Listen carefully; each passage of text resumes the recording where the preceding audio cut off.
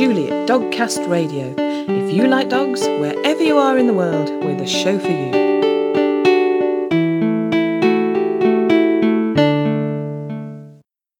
Hello and welcome to episode 150 of Dogcast Radio, which is different from our normal format and is a special focusing on the innovative way one dog charity in the UK has come up with to get their message across this Christmas. The charity in question is Cariad, and to find out more, I met up with Linda Goodman. As you'll hear, this interview was conducted at a huge and very noisy dog show in London called Discover Dogs. First of all, I asked Linda to explain what Cariad is. Cariad is the campaign to end puppy farming. It's actually a Welsh word that means love, which is appropriate for dogs, and it stands for care and respect includes all dogs. Yeah. It means basically the ones that you can't see as well as the ones that you can. Yeah. And by there is a huge problem, isn't there? The problem is not getting any better, sadly, even though there are more people now getting on board and trying to educate people about puppy farming and the battery farming of dogs. It seems that the demand for cheap puppies and people's disregard for where they're coming from continues unabated. And the thing is, there's no such thing as a cheap puppy, is there? Because, you know, if you don't pay very much for the puppy, and I'm not here, I would say, I don't agree with, you know, your designer breeds that people charge thousands for. I'm not saying that. I'm not saying pay thousands, but there is no such thing as a bargain puppy, is there? Because you're buying problems and you're contributing to suffering. But you will tell me better, so you tell me why there's no such thing as a cheap puppy. Well, actually, you've just said it perfectly, to be honest. But the thing is, you know, if something looks too good to be true, it usually is. The problem with the fact that people see a puppy, think a puppy, they don't think about the mother of the dog. They don't think about the father of the dog. They just see the item that they are buying. And unfortunately, while people continue to see dogs as commodities and possessions, that will continue. The other issue, of course, is that even if you think you're getting a reasonably priced puppy, if you're not actually doing your homework and physically going to visit the breeder, the chances are you are buying into a very costly experience, because that puppy will either possibly be very ill, or may die, and the cost of heartbreak that is accompanied by that, especially when people buy them with kids and, you know, as family companions, well, you can't put a price on that. No. And of course, the other thing is, the most important thing to me for a dog is that they live in the real world, and they live well in the real world. And of course, if you're not breeding for temperament, which puppy farmers don't, again, you're buying a problem in that way, aren't you? Well, at the moment, there is no such thing as a socialisation program built into these commercial breeding licences. And even if that changes, there isn't going to be anyone really available to enforce that, because there will never be money put into local authorities to make sure they have the staff to do it. So at the end of the day, it comes down to the public making ethical choices. And I think if people really understood that puppies sold in pet shops, puppies sold on the internet, anyone who's prepared to send you a puppy via a dealer, someone who's prepared to deliver to your door like a pizza, you are basically fueling the most horrendous animal cruelty.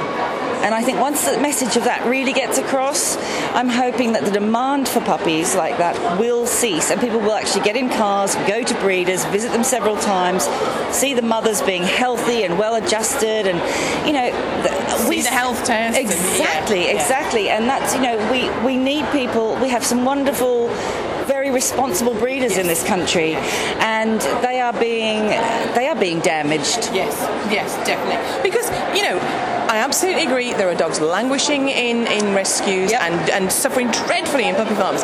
But the flip side of that is there are some marvellous breeders, as you said, scrupulous people who are trying to improve their breed. Absolutely. If we stamp them out, dogs will die out. Well, the thing is, we need the good breeders, because the damage that's been done genetically through this dreadful mass-produced industry, if you look at the Cavaliers, for example, you know, they've done the most horrendous damage to the breed. The inbreeding that goes on in these establishments, they don't look for whether a dog has the right traits, whether they've got an amenable personality, whether they've got good hips or eyes. They just mate them, and the whole point is that puppies are a crop for them. That's all they are. We need good breeders, because without them we'll have very, very unhealthy dogs. Definitely. Just one more thing I want to tackle, because if someone finds himself, you've seen puppies in the newspaper or the internet, you haven't listened to the advice, you've gone there, you've got doubts when you get there, it's an awful place, you can see the dogs are suffering, what do you do? Right, well, this is a difficult one. The first thing is we try to discourage as much as possible people do not buy from the breeder. As much as it feels like you're going to rescue that puppy, you're not. You're actually making things 10 times worse, because all that will happen is they will continue to breed. I would suggest that there are several things you need to do. One, if you have concerns, tell your local authority, or tell the local authority who has issued the breeding license for those people. Tell the RSPCA. And tell us, because we have a very there's a network, isn't there? Yeah, we have a network, and we are in touch with all local authorities now in the whole of the UK. We're not just based in Wales anymore. We are UK-wide. And we will look into it seriously, because we're the only organisation who is actually dedicated to this particular issue. A lot of the charities, they have got puppy farming on their radar, and they do an awful lot to try and prevent it.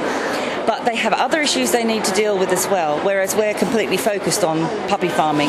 So I think the best thing is to email us with the details. That we have people who've come to us with horrendous situations where puppies have been sold to them, and they've reported it to trading standards a year and a half on, despite the most thorough information. Those people have not been prosecuted, not even close. They haven't even been interviewed. So no, and there doesn't seem any authority that's able or willing to sort of help stop it. It's very important that people understand that the Animal Welfare Act is not something that has to be enforced. It's a wonderful act, and if it was enforced, there would be no puppy farming.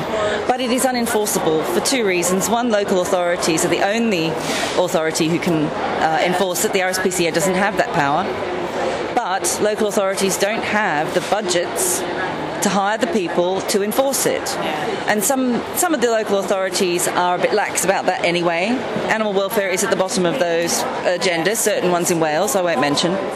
But a lot of the people involved in those councils happen to be puppy farmers, so it's really not in their interest to clean it up. It's a thorny problem, isn't it? There's a lot of corruption involved. I won't lie, there's a lot of corruption, and wherever there is money to be made out of animal suffering, it will be done. Yeah. But we're here. Yes. Nearly, I'm going to say the C word, Christmas. It's nearly Christmas. So, and you've got something very exciting to do with Christmas, haven't you? We have got history in the making, honestly. I'm very excited because it's never been done before. It's never been tried before on this scale. We have got a Christmas single coming out on the 12th of December. We're doing pre-orders now, however, at Discover Dogs. And it's basically... it's like Band-Aid, but for dogs. That's the easiest way to sort of put it. Brilliant. We didn't use celebrities. In fact, in this instance, we used real people from real rescues who actually could sing.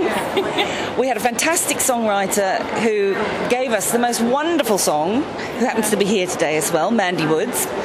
And the proceeds from the single, all of it, the royalties, everything, are going to be divided up between all the rescues who were involved in making the single and us. So the message of the single, which actually is really upbeat, it's really catchy, it's a great Christmas song, and we really hope that perhaps people will buy into this idea of a really worthwhile Christmas single in the charts. And get it to number one. And get it to number one and get that message out, because nobody's ever had a budget to do anything national to get this message out.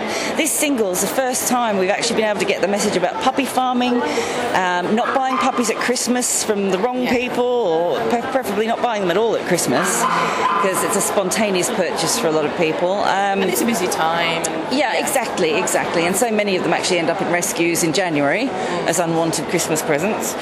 And so, we only launched it really yesterday to the public on social networking, and already, people are getting pretty excited about it. And the response today has been amazing.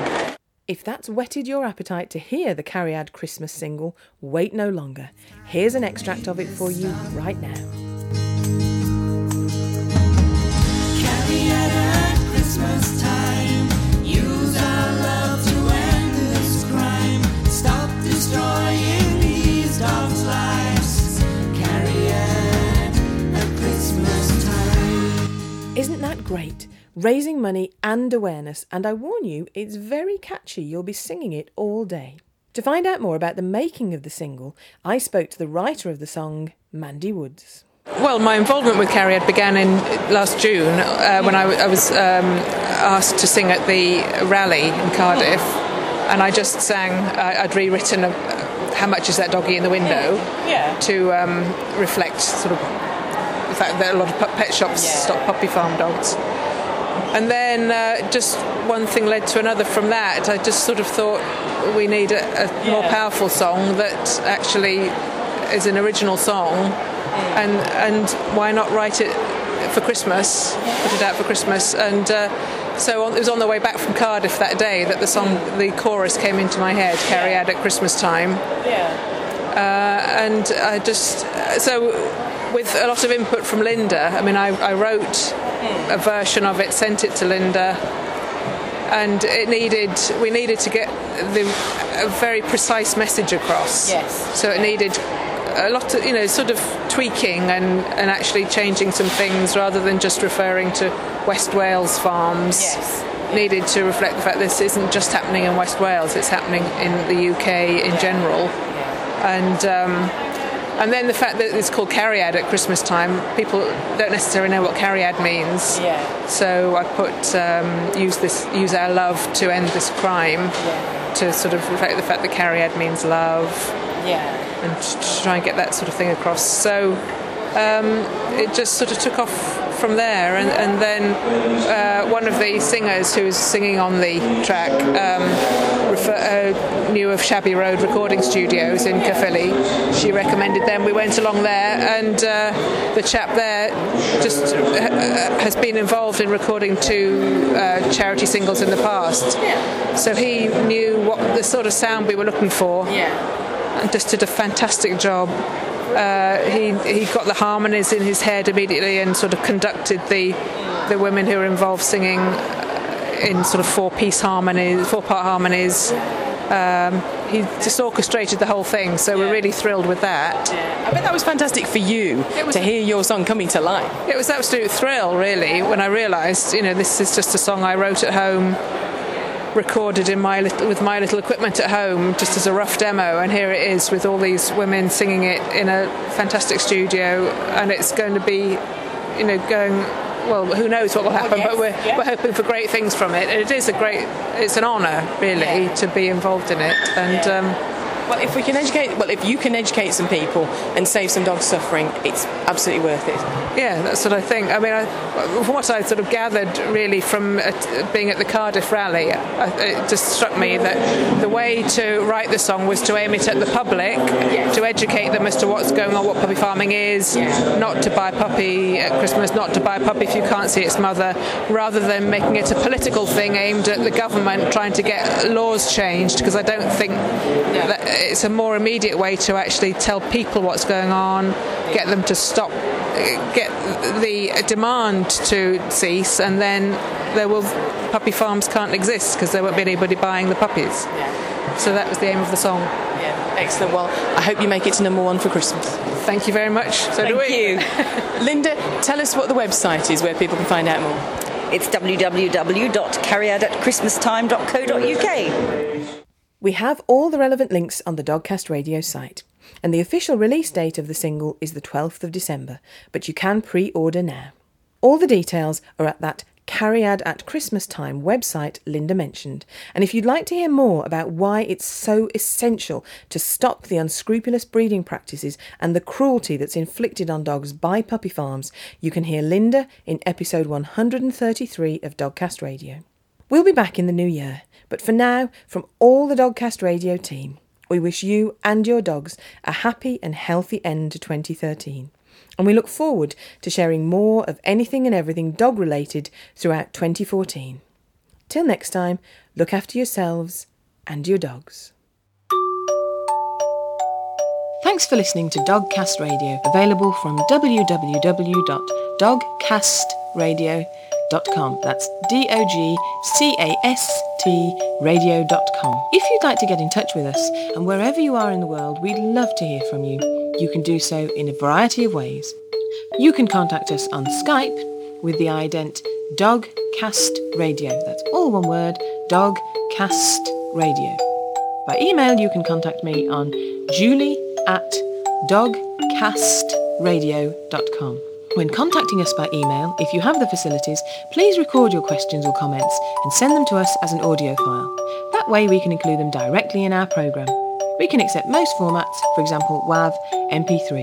All these methods of contacting us can be found on our website, which is www.dogcastradio.com. And as ever, the final word goes to Jenny. What do you call a dog magician? A labracadabrador.